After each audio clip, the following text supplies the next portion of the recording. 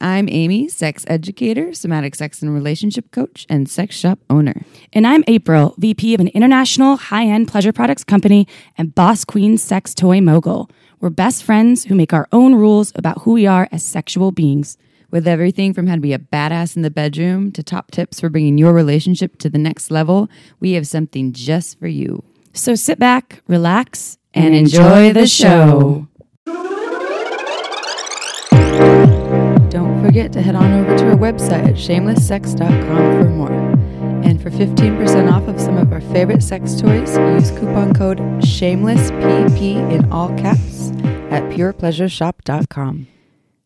Hello, everyone. Amy here. No April this week. I had the pleasure of recording a very last-minute episode with the wonderful Rain DeGray. So you are in for a treat in this episode. If you don't know Rain, you'll hear more about her in our bio when the interview begins. But I've known Rain for a number of years, probably over 10 years. Rain is a porn star performer specializing mostly in the kink community, but also a brilliant human being, an educator, an author, now a podcaster, and she's a total sex nerd. And so it's such a pleasure to have someone who has such a dynamic perspective on sexuality and so well informed and educated. So this episode will be primarily about kink, but we go into some stuff about fetish. We go into some really taboo topics in the fetish world that most people don't want to talk about.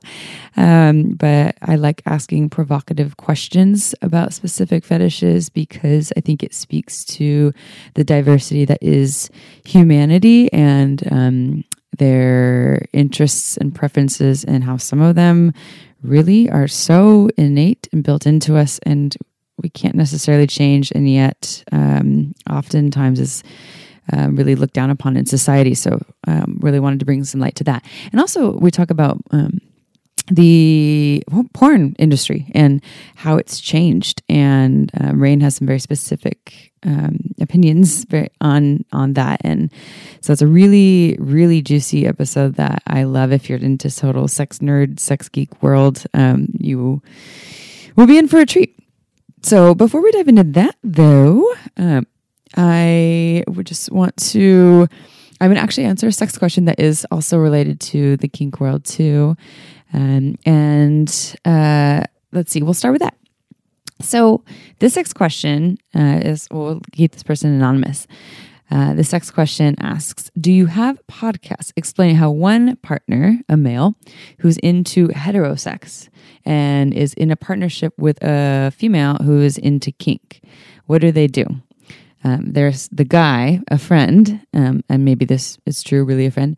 They've been having trouble enjoying striking their female partner and making her submissive. I know the language is a little odd, but what I'm gauging from this question is that the male partner is more vanilla and the female partner is more into kink, and she's asking for spanking. So that's the striking or some sort of striking or smacking or consensual hitting. And she is also into being submissive and is probably asking him to be in a dominant role. And this is really challenging for him, or he's not finding enjoyment in it.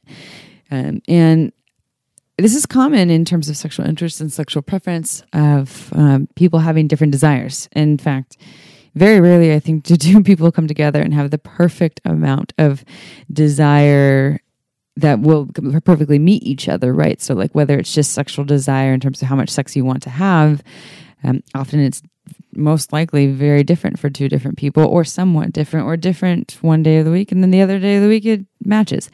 And same thing with interests. One person's into one thing and the other person's not. So relationships, as we've said in a lot of past episodes, they're always a negotiation. It's a constant negotiation, a constant dance of figuring out what works best together. Or maybe it's not two people, maybe there's 3 or 4 of you.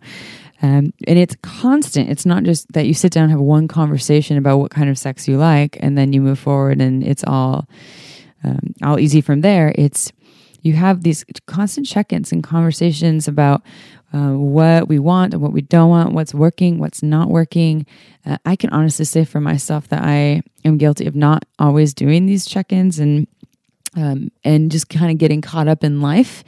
And then something will happen where now my partner and I have to have this check-in, but it's coming in this like almost explosive or this kind of last resort way that is not as smooth as it would be if we were doing regular check-ins. So one way to remedy that is, if you're in a long-term partnership, is to have regular check-ins once a month. Sit down, like, how's our sex life? And start with what's working. Like, what's working really well? What feels really good? What are we loving? What are we enjoying?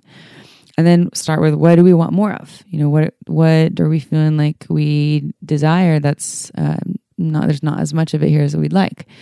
A scary conversation, because it can bring up a lot and can be kind of, I don't know, can highlight some of the scary stuff, the shadows. And at the same time, some really beautiful stuff can come from it. So in this case, for these two people who have different interests, it's all about finding the middle ground. So you negotiate, hey, I'm more of a vanilla human. I'm more into, I don't know what that is. I mean, that can mean so many things, but I'm more into, say, missionary penetrative sex, and I am into being really connected with my partner, really intimate, and spanking kind of scares me. And the other partner says, cool, well, spanking is really hot to me. And when spanking is on the table and is something that we share together, I get really turned on. And so they have to figure out how to work together in this. And as I say, they have to. They don't have to do anything. This is an option. You have a choice to figure out what works for you. And if one person's really getting a huge no, like, I'm not willing to spank, it freaks me out. I'll be really uncomfortable. Like, I have some stuff around that where it's just, I'm not even willing to learn how to embrace that as part of me. Then they need to honor their no, and maybe either they find other outlets, like maybe they open their relationship up and one partner can get spanking elsewhere. And, that can happen where they get spanked in other environments, but then they don't have sex with those other people. That spanking becomes something that they share with friends or cuddle buddies, or when they go to sex dungeons and, in San Francisco together, or sex parties, but they still only have penetrative sex with, or all other sex with, their primary partner. So there's ways to remedy that, or they break up. Maybe this is a really important part of this person's life is embracing their kink. And if they're not with a partner that can embrace it, then it's not going to work out. So there's options. It's all a choice. But if they're choosing to work together, and to stay together and not break up, then they find what works best for both of them. And that could look like the more vanilla person really starting to learn more about these things, about spanking or striking or dominance and submission, learning, like reading up on it, listening to podcasts, watching videos, taking courses, sex ed courses, and you can do those online. They don't have to all be in person, because I know not everyone lives in a progressive city like Santa Cruz. And you can go to Pure Pleasure. We have a lot of online workshops, not necessarily about how to be kinky, but there's one on intermediate rope bondage, and we have another one on basic rope bondage coming out actually with Rain DeGray, who's in this episode. But if you go to purepleasureshop.com, you can look up the online classes. Anyways, so they learn more about it, and then they start to just experiment and see what feels good and what doesn't feel good. And they out the awkward and they out the uncomfortable, meaning when stuff comes up, maybe they try to do something, they try to take on the dominant role and it's feeling really uncomfortable. Instead of pretending like they got it all together, they talk about it and they own it and they share with their partner what it brought up for them. And that really takes a lot of weight off the shoulders if you're not putting on a show like, I got this all figured out. And they work together along the way to see what feels good for both of them and find the middle ground. Maybe they discover that spanking doesn't work, but, very light chin holding or patting on the butt or on other parts of the body that are spank friendly work. Again, there's so many options on the table, and the more we learn, the more we realize that there's endless options on the menu on how we can work together and what we can add and expand and create our own rules for what sexuality looks like. So, I don't think I'll go too much deep. I think I'll leave it at that. I feel like that's already a lot of information there.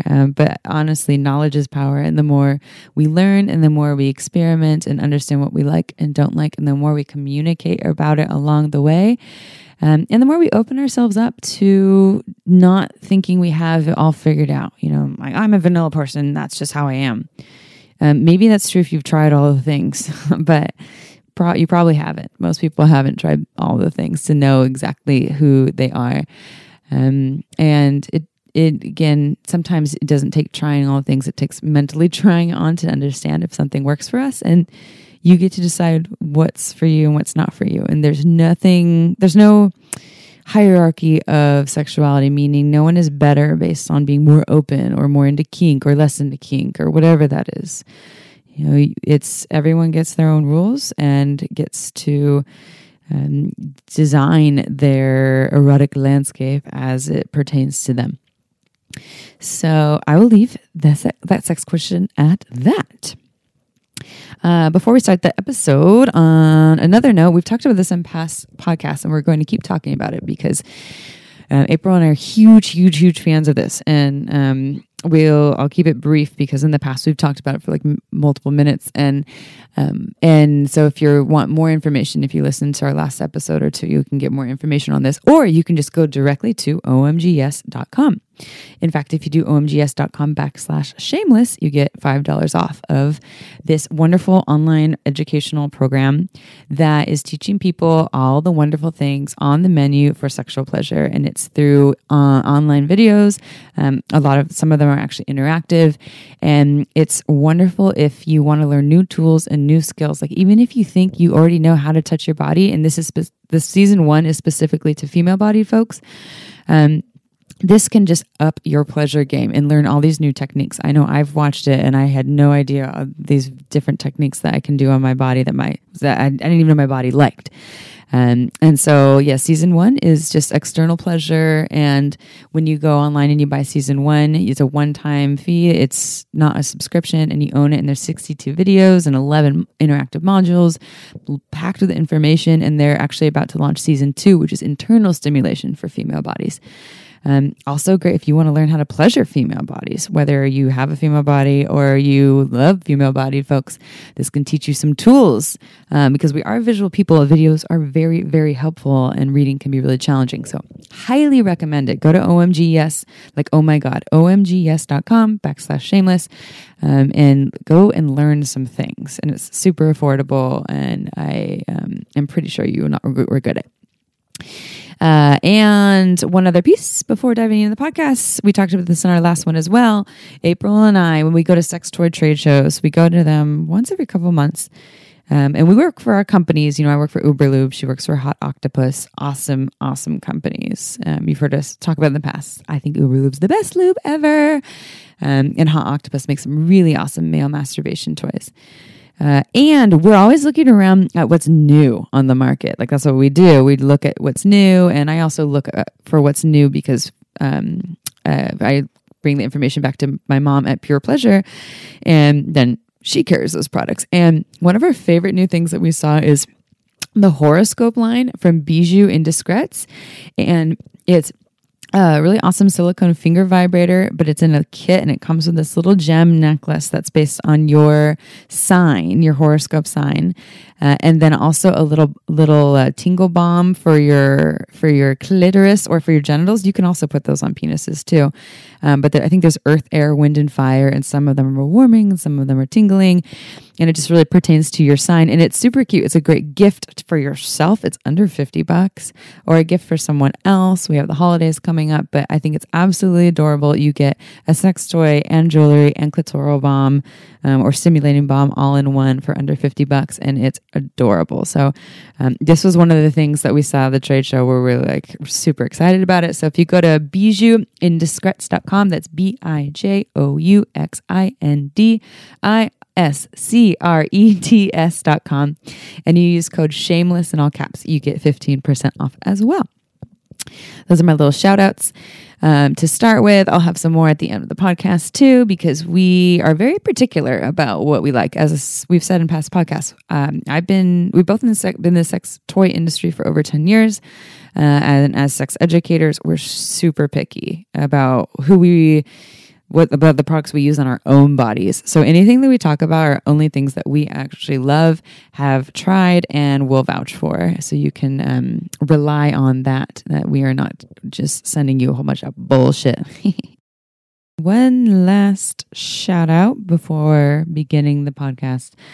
If you are in the Santa Cruz area, I'm teaching a Tantra in Motion workshop. It's a sensual movement workshop, a combination of Tantra and contact improv dance alongside the wonderful Daniel Molnar, who is a phenomenal teacher. He has a master's degree in education and runs Ecstatic Dance Santa Cruz here in Santa Cruz. It is on November 4th. This is 2018. It's from 1 to 5 p.m. So it's a half-day workshop, and it is going to be full of all kinds of yummy experiential sacred sexuality and contact improv work. And it is open to individuals, couples, anyone and everyone, and all touch will be consensual over the clothes. It's a really great way to get into your bodies. If you're feeling kind of disconnected from your bodies or like wanting to ramp up some desire, this is a really great way to do it. It's an experiential practice, right? So that's the most effective. So this is going to be, you sign up through purepleasureshop.com, and the class is actually going to be held at Body and Soul downtown. So find out more at purepleasureshop.com. Again, November 4th, it's Tantra in Motion.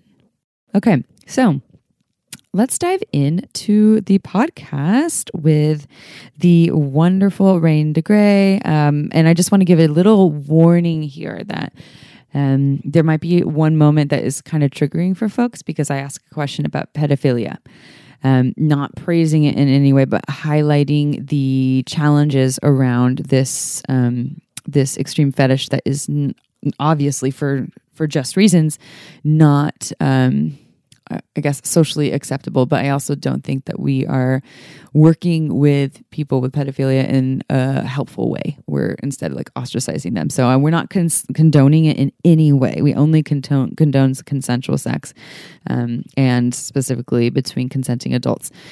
And that is something that we do bring up in this podcast. So just want to put a little like trigger warning out there. If that's something that is going to be kind of triggering or scary for you, so you can know ahead of time in case you want to not listen or tune that out. And I think that Rain has some really great and valuable perspectives on it that makes it more of an educational experience. So just a little trigger warning for you, just in case, because I care about each and every one of your hearts. So with that, enjoy the episode. All right, everyone, it is podcast time. Well, you're on the podcast, episode time. And as promised, we have the wonderful Rain DeGray with us. And now I normally read the bios, but Rain, you're so well-spoken. Can you just tell our listeners who you are, what you do? You do so many things. Of course. Hi, everyone. My name is Rain DeGray. I am an author, an educator, an activist, and I have my own podcast, Dirty Talk with Rain DeGray. I do a bi-monthly advice column, Dirty Talk with Rain DeGray, sensing a theme. It's called branding. I have lectured all over the world. I actually got asked to present at Harvard for Sex Week. I have been teaching classes for the past decade. I can be found as Rain DeGray on FetLife, Facebook, Instagram, Twitter, and raindegray.com. If anyone's listening to this episode and they have questions they'd like to submit to the advice column, go to my website. My email is rain@raindegray. I would love to talk to you, hear your thoughts, and possibly have you featured in an upcoming advice column or podcast. Ooh. I have a Google Voice as well. So sometimes people will contact and come in and they will call the Google Voice and think that I will pick up on the other line. And I hate to disappoint you, but I will not pick up. However, you can leave a message. And that Google Voice number is 614-733-4739, otherwise known as R. DeGray. Ah, smart. 614 R. DeGray. I'm trying to make myself easy to find on the internet, not in person. Yes. You can't find me but on the internet, I should be easy to find. You're pretty easy to find, and I noticed in your whole description of what you do, you didn't say performer. Are you not performing anymore? Are you not doing videos in the porn industry anymore? I'm doing significantly less. Okay, and I'm actually glad that you asked. I have a lot of mixed feelings about it. This is something that saddens me to a great degree. What has happened is that piracy has gutted an industry that I hold dear. And it's not just porn, but it's movie, music, television, stand-up comedy. We have raised an entitled generation of people that believe that entertainment comes for free in the magic box on their desk. Mm-hmm. And kink.com doesn't own the Armory anymore. It became more profitable to rent out the Armory for office space than to shoot porn in it. Wow, I did not know that. Wow. Oh, yeah. It's piracy is dying. Piracy is killing the internet, and nobody wants to pay. I get people all the time that say, I am your biggest fan. And my standard response is, great, that's amazing. What sites are you a member of? I'd love to shoot you a message. I have, and that's all you say. And they will not come. They'll be incredibly indignant and throw all their toys out the pram. How dare you accuse me of being a thief? People will come up to me. They will send me direct links to Pornhub, which is a pirate site, and say, why can't I find more videos? You're asking me to do the homework to find more stolen content for you to watch for free. I have an OnlyFans profile, OnlyFans Rain DeGray, and I do custom content. I do videos, and it's a way that I can monitor it where my content's not being stolen. But every company I've shot for either is out of business or is a shadow of their former selves. Piracy is killing it. So I am still a performer. I still do occasional things. I post every day on my OnlyFans because it's something that I can control.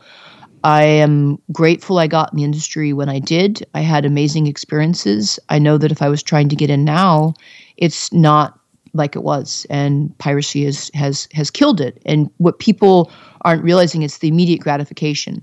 Why should I have to pay for porn? Porn is free. I get told that on a daily basis. Mm-hmm. If you say you should pay me for the work I'm creating, the videographer, the makeup artist, the location, the electricity to keep lights in the building, you got to hire the model, you have to pay for tests. None of that comes out of a void. And people feel so comfortable with stealing that they would be indignant at the idea of having to pay for something. Content's free. Mm-hmm. That's where I'm at, and I don't shoot nearly as much as I used to, and I'm sad about it. But no one has figured a solution, and it's not just happening with porn; it's happening in Hollywood too. Movies are getting leaked onto albums are getting leaked before they're even released. Mm-hmm. Everywhere you turn, it's the entitlement culture of I should get entertainment for free. Yeah, I like that you put that with the entitlement culture. And I mean, you're, as a performer, is a career. And so, you, as a career, it's your livelihood. And so of course you should get paid for what you do. And the internet has definitely changed things. So when did you get into that part of the industry, when it was good? When you started doing porn as a performer and it was still lucrative and made sense? I got in the tail end. Honestly, the piracy thing has been spiraling and it's been getting worse and worse. I first got in 11 years ago. Mm-hmm. And even 11 years ago, you could start to see the writing on the wall. The good old days had already passed 11 years ago. But it wasn't like it is now. It's a scraped shell. Mm-hmm. I knew that I was coming in on the tail end, and I'm not a dumb person. I'm pretty aware of my environment and my surroundings and what's happening. I was never one of those performers who was partying all night and going to clubs and buying $500 shoes. I made enough money that I could have bought $500 shoes. I bought a house instead. Mm-hmm. Mm-hmm. So I just worked as hard as I possibly could. And one of the limitations I was working around is the fact that I'm not necessarily heavily tattooed, but I have a tattoo of a morning glory that goes from my ankle to my armpit on my right side. So there was less work available for me than if I didn't have that much ink work. And I didn't have enough ink work to qualify as one of the inked girls head to toe. I didn't have full sleeve work or anything like that. And vanilla porn never appealed to me. I'm old-fashioned. I'm a bit of a romantic. I want to know what your favorite food is, what your favorite color is, what's your favorite band before I fuck you. And I did BDSM fetish porn. There was much more of a sense of family and community in it. And I had friends that made the transition and went down to LA and did, regular vanilla boy-girl work. And that wasn't where my passion lay. You'd mentioned with being a performer, wanting to get paid. I loved everything that I did, and I would be perfectly willing to do it for free. And that was actually always the motto that I had, was I would never take a shoot that I wasn't willing to do for free. And I would turn down work if it wasn't the right fit for me. And going down to LA and not even getting a chance to know someone and hopping on their dick didn't get me excited. So I didn't explore that aspect of the industry. Mm-hmm. The good old days, I was good friends with Mark Davis. He's retired now, but he was talking back in the day, he was doing 2 shoots a day. He back to back, you could do that. And the work just slowly, incrementally, month after month, year after year, reduced. The makeup artist would be saying, back in the day, they would be doing 5, 6, 7 faces. That's what they do a face. And because that's how much filming was happening. And it was getting down to the point where they were doing 2 a day, 1 a day. So it wasn't just that the piracy was affecting porn performers, but it's a whole circle around that. Gaffers, PA people, wardrobe, makeup artists, caterers. There's when the piracy, you're thinking I'm taking the content and it's not having any effects. It's actually spilling out and affecting prop builders. Kink had 150 employees, metal workers, leather workers, costuming, set designers. All of those people are unemployed now because of piracy. Mm. So in Kink is still, they're downsized. They're still functioning, but they're just not in the armory, and they're not. There's not a huge business anymore. Well, so what they've done is they've turned to each director, and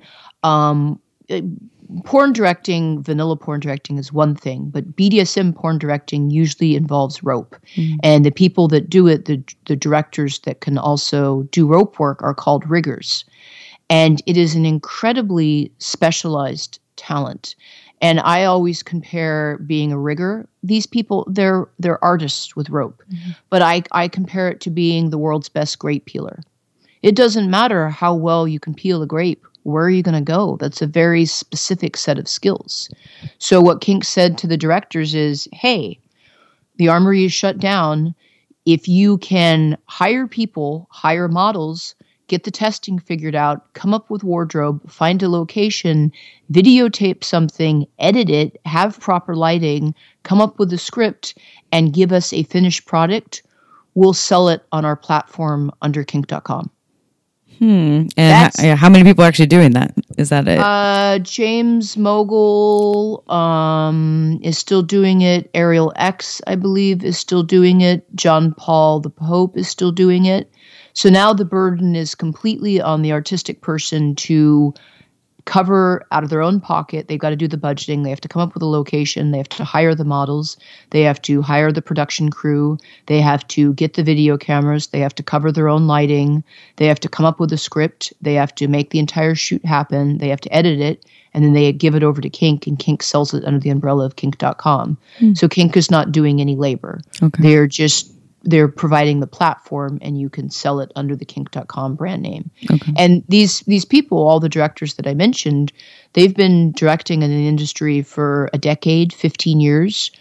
Once you're in the industry, it's really hard to leave. Where are you going to go? What have you been doing for the past 15 years? Oh, I've been editing and directing hardcore BDSM porn, or even regular porn. Once you decide to enter the industry, it's very hard to exit it, because there's you either explain the gap in your resume. When people were trying to leave Kink, I know one of the COOs was saying that he looked for a job for a year and a half, and people would call him and come and bring him in for a job interview with no intent of ever actually hiring him. They just wanted to talk to and see someone who'd worked for kink.com. Because it was on his resume, and so they thought it was fascinating, but they were like, we're not going to hire someone who worked for kink.com. Right. We just want to waste your time, have you come in and do a pseudo interview for a spot we're never going to give you, but it's exciting for us because we just get to set our eyeballs on someone who's worked for Kink. So your options are either to have it on your resume, and then no one wants to hire you, or to lie and do subterfuge. And the longer you've worked in the industry, the bigger the gap is. So how do you explain that gap? Again, I can see the writing on the wall. I was modeling, but I made very, very sure that I was also always a production assistant and a photographer and a grip and a talent booker. And I did wardrobe and I did chauffeuring. So I always had something else I could put on my resume, because you don't want to say, what have you been doing for the past decade? Dick. I've been doing dick for the past. That's hard to, I've actually written a book about getting into the modeling industry, and it's being released as an ebook. One of the closing chapters is, that's the advice I give, is have something else. Don't have, I've been doing porn and nothing else for 2, 3, 4, 5 years, because that's a really hard transition to make out. And what happens is that people then get stuck. And when they're emotionally ready to retire and they're burnt out, and putting on jazz hands and sexy time is not where their heart is, there isn't any other jobs for them. Yeah, and I met you 10 years ago or so. You taught a rope bondage class at Pure Pleasure, and I love your workshops there.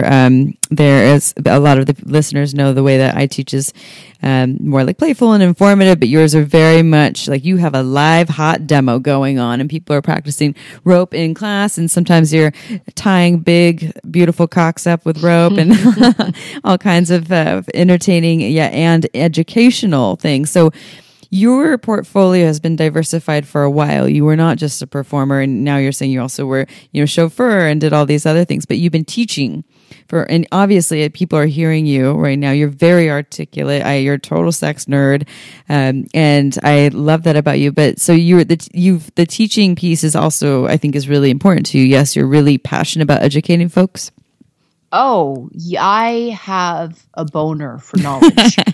I was homeschooled, and I never really went through the typical education system. And one of the things with homeschooling is that you really get to be your own tutor. And I love knowledge. I love it. I want to learn something new every day.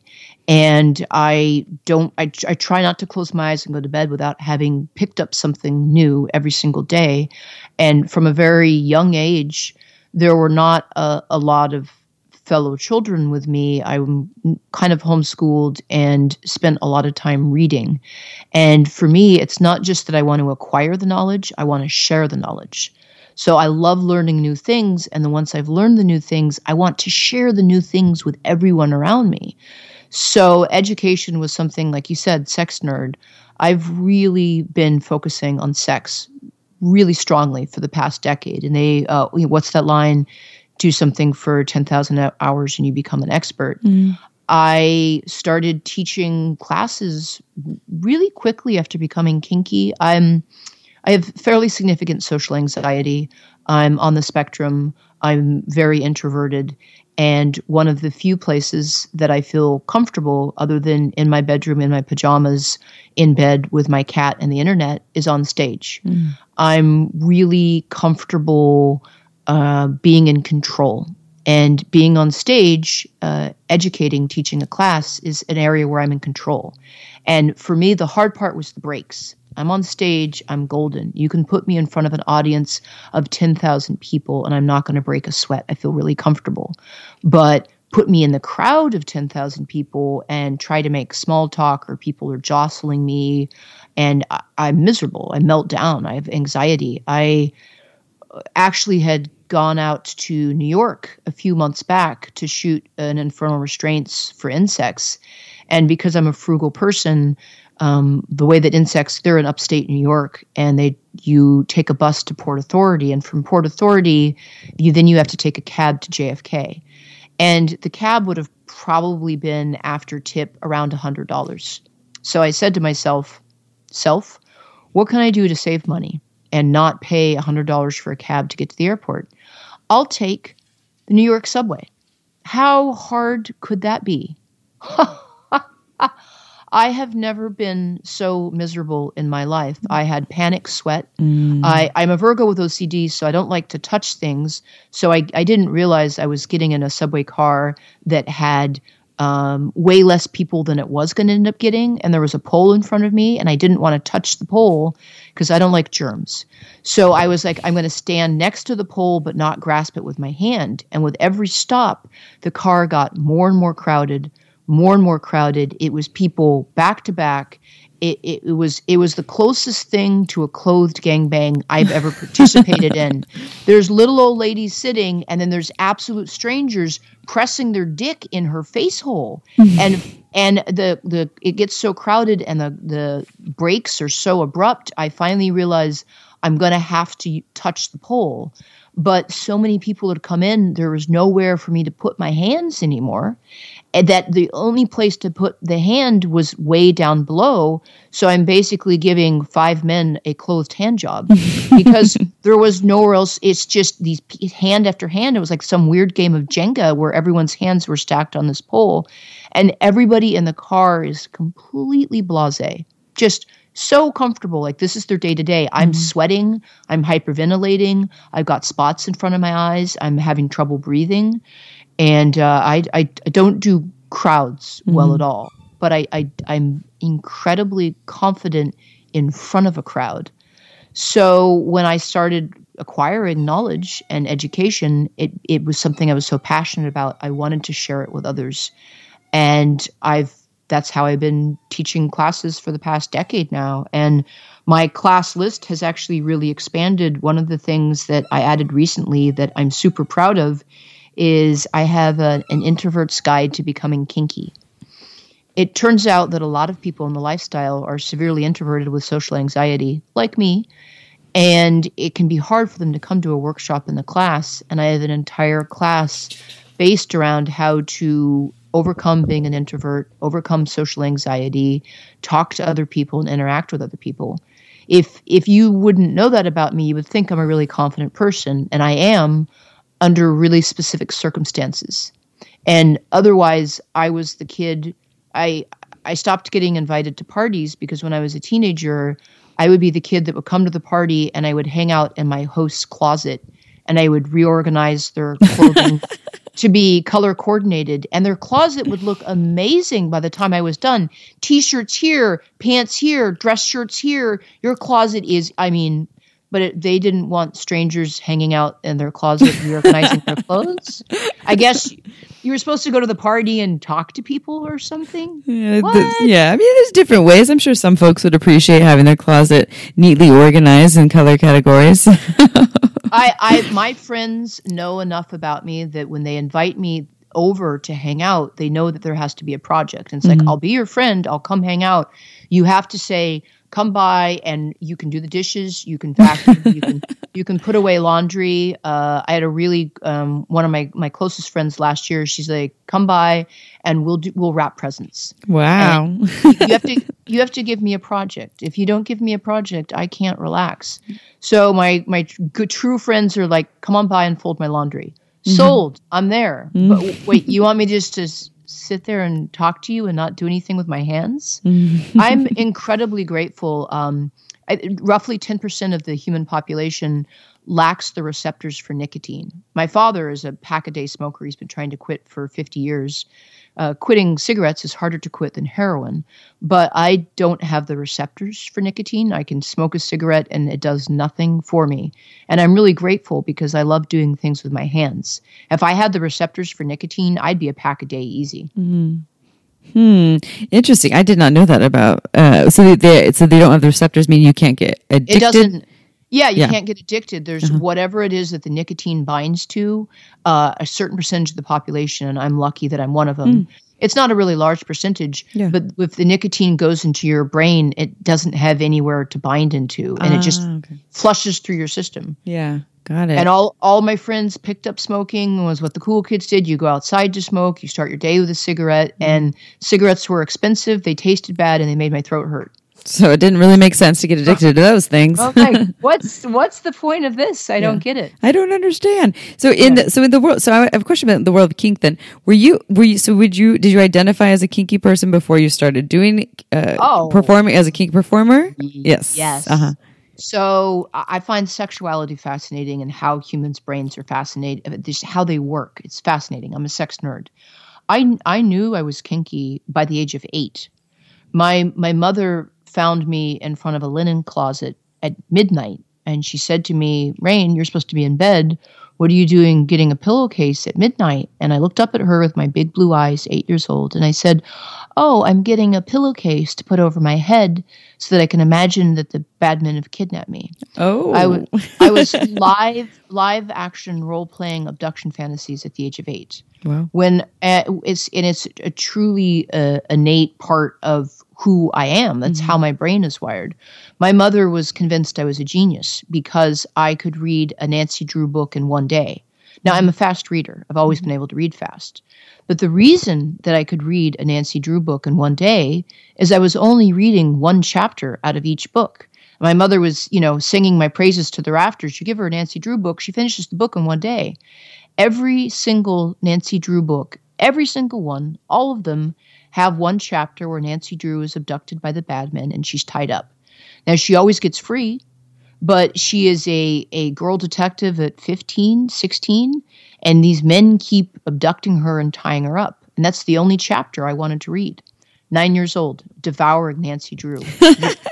Voraciously, book after book after book. Where's the kidnapping chapter? Then she'd get free, she would escape, and the bad men would eventually have to be held accountable for their actions. But there was certainly no kink or no BDSM, indeed no sex. When I say, hippies, we're talking religious hippies, spiritual hippies, fasting, celibacy, white robes, chanting. Their sex was not the focus of my parents' life. They were fairly asexual people. So where did I have such an innate desire for kink? I was born with it. It is how my brain is. I believe that people are born kinky like they're born gay, or born transgender. You can choose not to acknowledge it. You can choose to be vanilla. You can live your entire life suppressing that part of yourself, but you're going to be miserable. And trying to keep your kink in the closet, it's the same thing as trying to keep being homosexual in the closet. And what often happens is that people do get married. People write into me all the time, and this is a really common complaint. They choose to be married. They choose to be vanilla, and then they realize in their 40s that they've invested 20 years in wearing a mask, and they no longer have the energy to keep that mask up. And they weren't clear with their desires. They've married a vanilla person thinking it's going to be okay and they can hide it. And eventually you can't hide it anymore. And you've wasted all of those years not being true to yourself. And I don't think that there's any sadder story than investing 2 decades and maintaining a false mask of a persona of not who you are, when you know in your heart that's not the true version of you. Yeah, that's I'm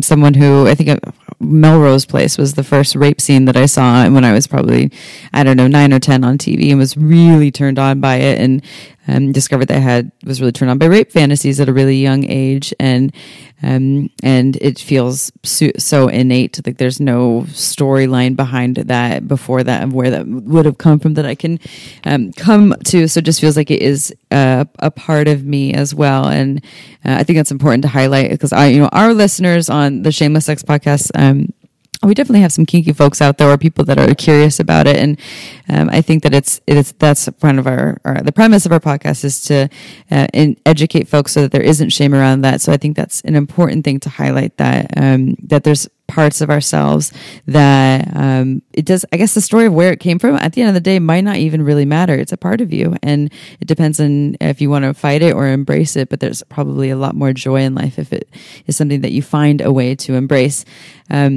On that note, I'm going to ask you a really, really provocative question that I've mentioned on a podcast before, and this is going to be really edgy, and probably a couple listeners will be highly triggered by it, but I want to ask you about pedophilia, and not your personal experience with it, but that being I'm not going to call it a kink, but that being some like a preference, an innate preference that people don't have a safe outlet to explore. They can't even look at imagery legally. So, like, what is your belief on that?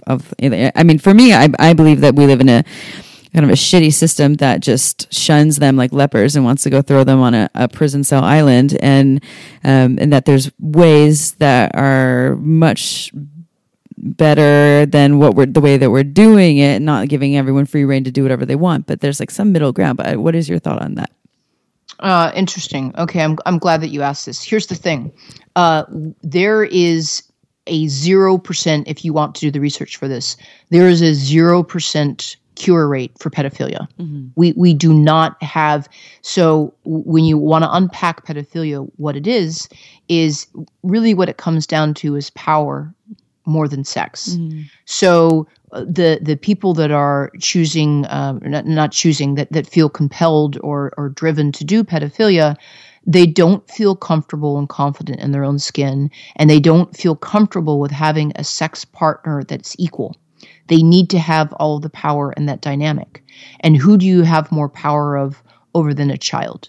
So when I have heard men say all the time, I like them younger because you know what? They're not as lippy, and a woman gets older and she gets bitter and she gets jaded and she gets demanding. No, it's just that she's able to own her power and call you on your shit. And when you don't want to be called on your shit, when you want someone who's going to be totally acquiescent and that you can feel confident and comfortable and in control over, that's a child. So the problem with having pedophilia as a wiring is not only does it have a 0% cure rate, we're not able to cure these people. They can suppress the desires, they cannot engage in them anymore, but we don't have any way to make those desires go away. Once you have a pedophilia wiring, you will have that for the rest of your life. And we don't have a cure for it. And where it becomes tricky is if that's your predilection.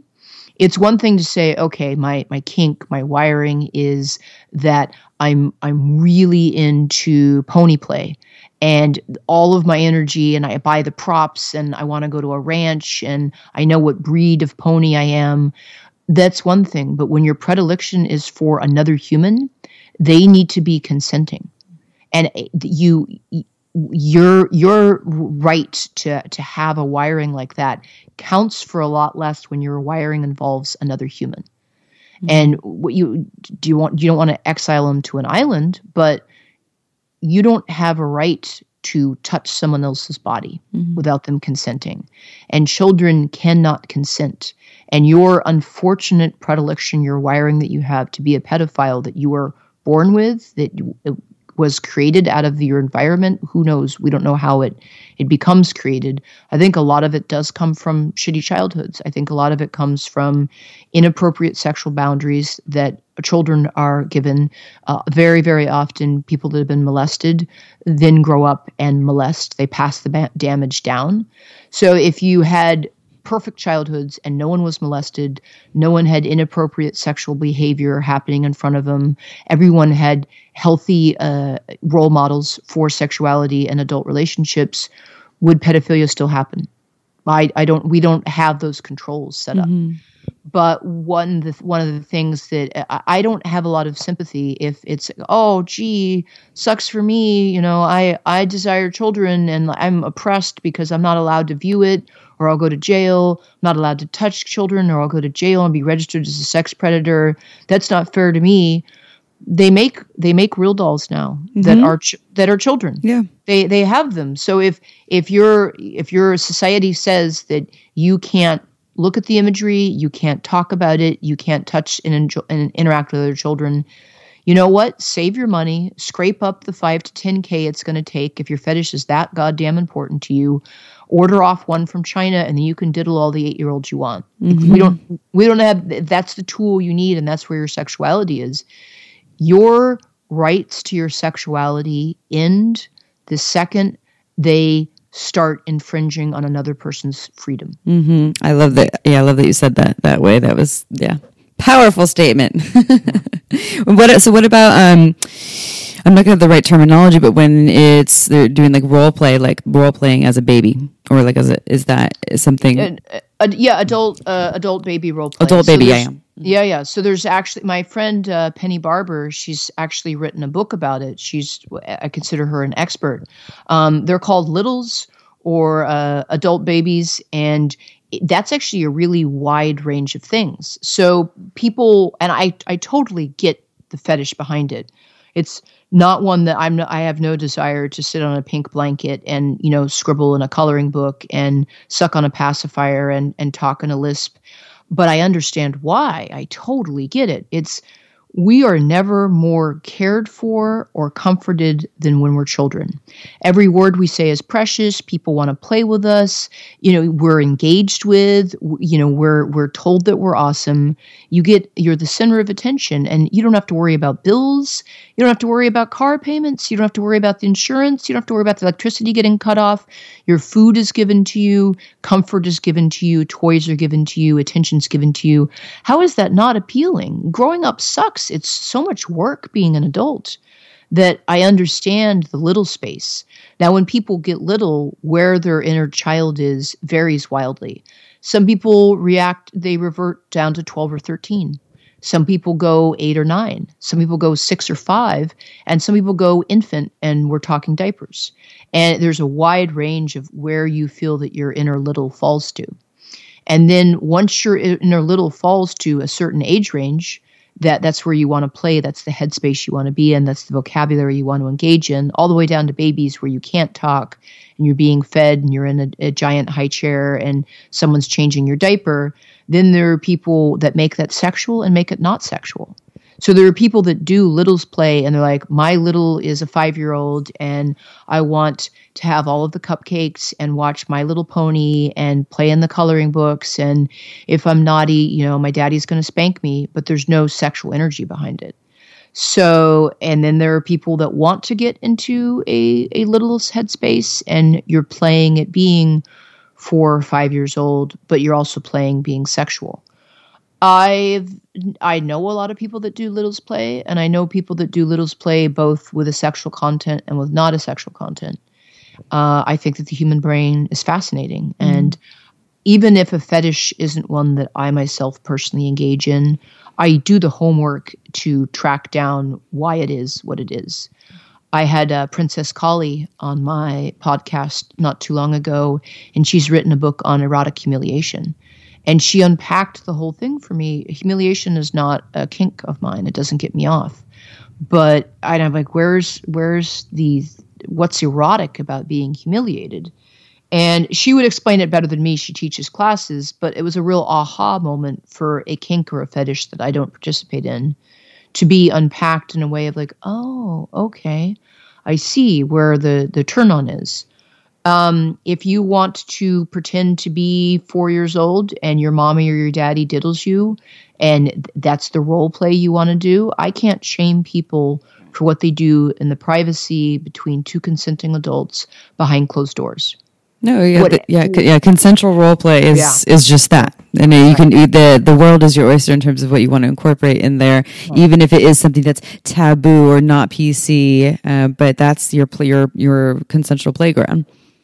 The taboo aspect is often what makes it so appealing. Mm-hmm. The second that we're told something is forbidden, I liken it to prohibition. And once prohibition was passed in America, all of a sudden, people who had never had a desire to drink alcohol in their life, oh, the law says I can't, now I want to drink. That's how humans are wired. You can't tell us we can't do something. If we're told we can't do something, it becomes that much more intriguing. The more that you legalize something, the more that you take the shame away. Amsterdam's done that, where it's like they're decriminalizing prostitution and drugs, and they're fine. Their society is going along just fine. The more you suppress something, the more you make it taboo, the more you make it forbidden, the more people crave it, and the weirder and kind of ickier and funkier that craving can manifest. Mm-hmm. Will you tell our listeners then, before we wrap this up, the difference between fetish and kink, if it's new to some of our listeners? Oh, yes, definitely. So the difference between fetish and kink is something that's cool. Fetish is something you can't do without. Mm-hmm. So if you're a kinky person and you're like, oh, spankings are fun, and I really like the way that people look in latex, fetish is that. My sexuality doesn't work without that. Mm. So if someone has a foot fetish, they can become so focused on the foot fetish that the person from the ankle up becomes unnecessary. The person is just a delivery system for the feet, and they don't care who the person is attached to their feet. Their sexuality is based around the feet. Here's the perfect example that I like to use. There was a man who was getting his house painted when he was a child. His parents were having the house painted. They weren't just having it painted, they were having it painted a peach color for one of the rooms. And whether he got his first boner, who knows what it was, his sexuality became tied in with the smell of paint. But it couldn't just be paint, it had to be that specific color. Now, I'm sure that black paint doesn't smell any different than purple paint, smells no different than peach paint. But his sexuality was irrevocably tied to peach paint. And he couldn't fuck or masturbate or interact with someone sexually unless there was an open can of peach paint in the room. Now, imagine how inconvenient that is to have as a fetish. If you go to a bar and you pick up someone, you can't hook up with them. You got to have the paint in the back in the trunk. And then you don't ask any questions. You're just going to open up the peach paint. It's going to be in there in the corner. It's fine. Mm-hmm. Now we can fuck. That's a fetish. You can't have your sexual behavior without it. Mm-hmm. A kink is any sort of kinky thing that is fun to do, but it's not a deal breaker in terms of something that you can't walk away from. Mm-hmm. Awesome. I think that's very, very helpful. And then in the world of kink too, then in BDSM, will you also just highlight what that stands for to our listeners too? Since you know all the answers. I can't say that I know all the answers. Bondage, discipline, sadomasochism.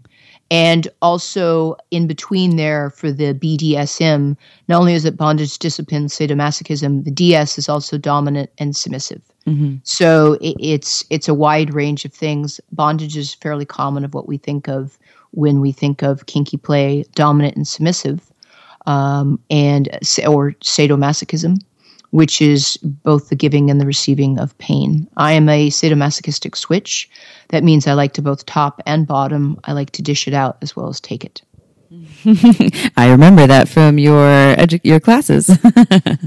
I'm well-rounded and slightly greedy. Mm-hmm, mm-hmm. And very knowledgeable. So can you, let's see, you just taught at Pure Pleasure. You said you'd be teaching at Pure Pleasure again in January 2019. Yes. So folks and that will be rope bondage once again? Yes, I'll be teaching. It was a sold out class. Janice actually had to turn people away because we were filming and she wanted to limit the amount of people there. This time there will be more spots available. Mm-hmm. So January 25th, I will be teaching my Rope Bondage 101 class at Pure Pleasure. I am also booked to teach at Winter Wickedness in Ohio. For any of your listeners that are in Ohio, there's some in Ohio, I think so. I'm teaching a convention there, and just stay tuned to my website. I get asked to present a lot. Mm-hmm. I think I'm going to be going up to Portland in a bit.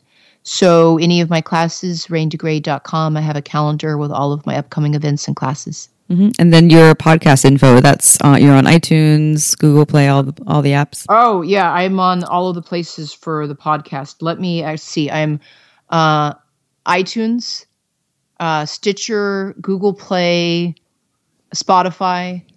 I'm on like 8 different platforms that I'm aware of. Yeah, you're all over. Yeah. I'm every one of them. Mm-hmm. There's the only I'm on YouTube now too. Yeah.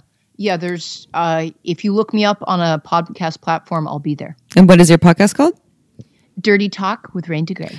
Ooh, and yeah, I'm sure it's a combination of educational and very informative and playful. Of course, I had that one too because you are so well spoken. Like I remember this from seeing you teach in public, and it's funny that you're also saying that. I guess funny is the wrong word, but you're also this like introvert who gets high anxiety around a lot of folks, and yeah, hearing you speak, I guess one would never make that assumption, but I really appreciate your not only the way that you speak about sexuality, but the length of knowledge, like the extent that you've spent educating yourself, whether it's experientially or academically. I can tell that you know what you're talking about, and it's really, really refreshing. Like your perspective, I think is much needed. So I'm really glad you started a podcast to get the message out there to the masses. Oh, shucks. Thanks. Words are my favorite thing. There's so much. And in the beginning, there was the word. Like the words are almost magical, mm-hmm. and they have the power to change humanity, to topple governments, to change someone's life. I've always admired words, and when they string together properly in my head, I get a huge dopamine release. Mm-hmm. It's a little payoff. Like for the words for me, I get a buzz off of them. Mm-hmm. So that's always been something that knowledge, learning, and words are my happy place. Mm-hmm. Thank you. Would you identify as sapiosexual? Oh, yes. Without a doubt. Mm-hmm. I was sapiosexual before it was cool. Mm-hmm. Before everyone started wearing shirts that say, I'm sapiosexual. Yeah. Uh-huh. Well, thank you so much, Rain. And everyone go check out Rain at raindegray.com. We can check out Rain's podcast. And if you watch Rain in any of the films that they're in, make sure that you're actually a member of a site or that you're paying for it. Mm-hmm. Well, everyone, I hope you enjoyed the episode with the wonderful Rain DeGray.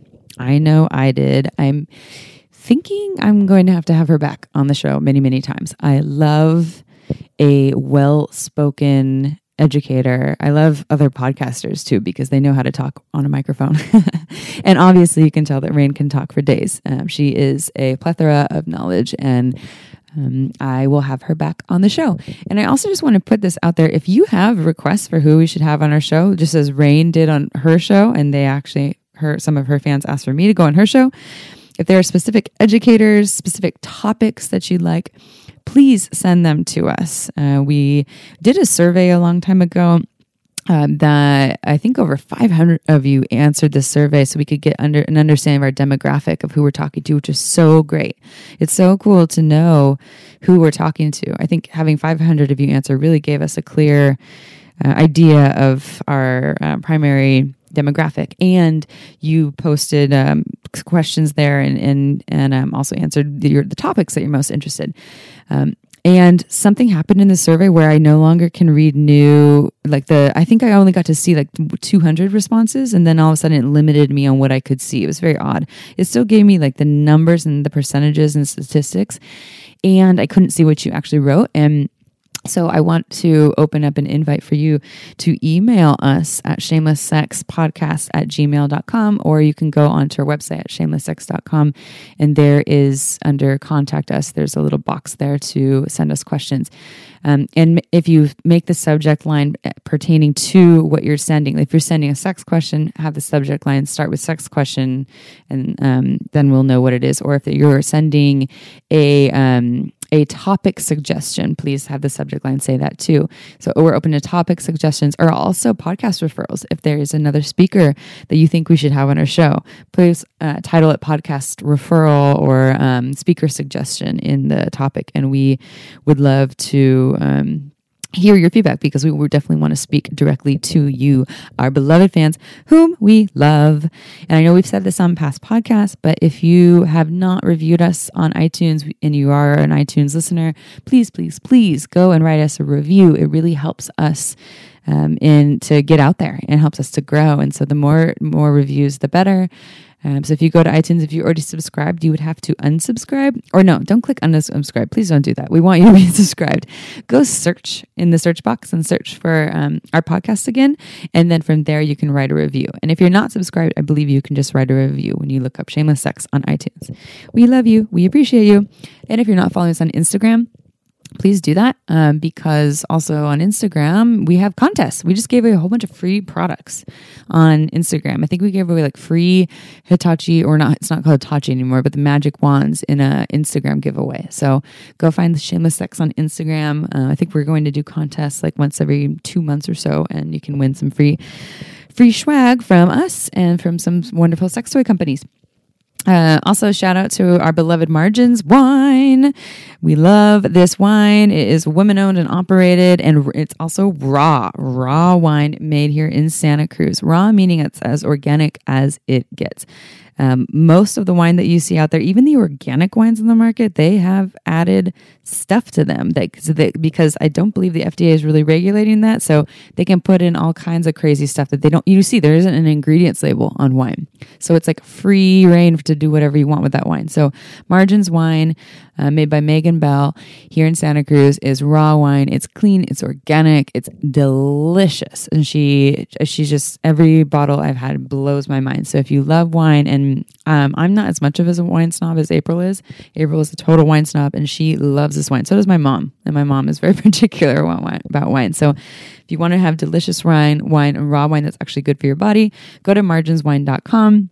If you buy 3 or more and you use code ShamelessSex10, you get 10% off. Or if you buy 6 or more, you use code ShamelessSex15, you get 15% off too. So definitely check this out. You will not be disappointed. Her reds are delicious. And lastly, in this month of October, which is almost over, oh my gosh, it's fall. I made pumpkin pancakes this morning, by the way. It was delicious. Loving fall. It's almost November. That's wild. But for the month of October, if you're a lube person, meaning I usually don't should people, but I feel like everyone should own lube. And you should own good lube. And the reasons being, your body does not always lubricate itself. There's moments when, based on hormones, based on stress, based on blocked glands, we might not get as much lubrication, speaking to vaginal lubrication, as we want or always do. And lubrication isn't always linked to arousal, meaning sometimes you can be completely aroused and not be super lubricated.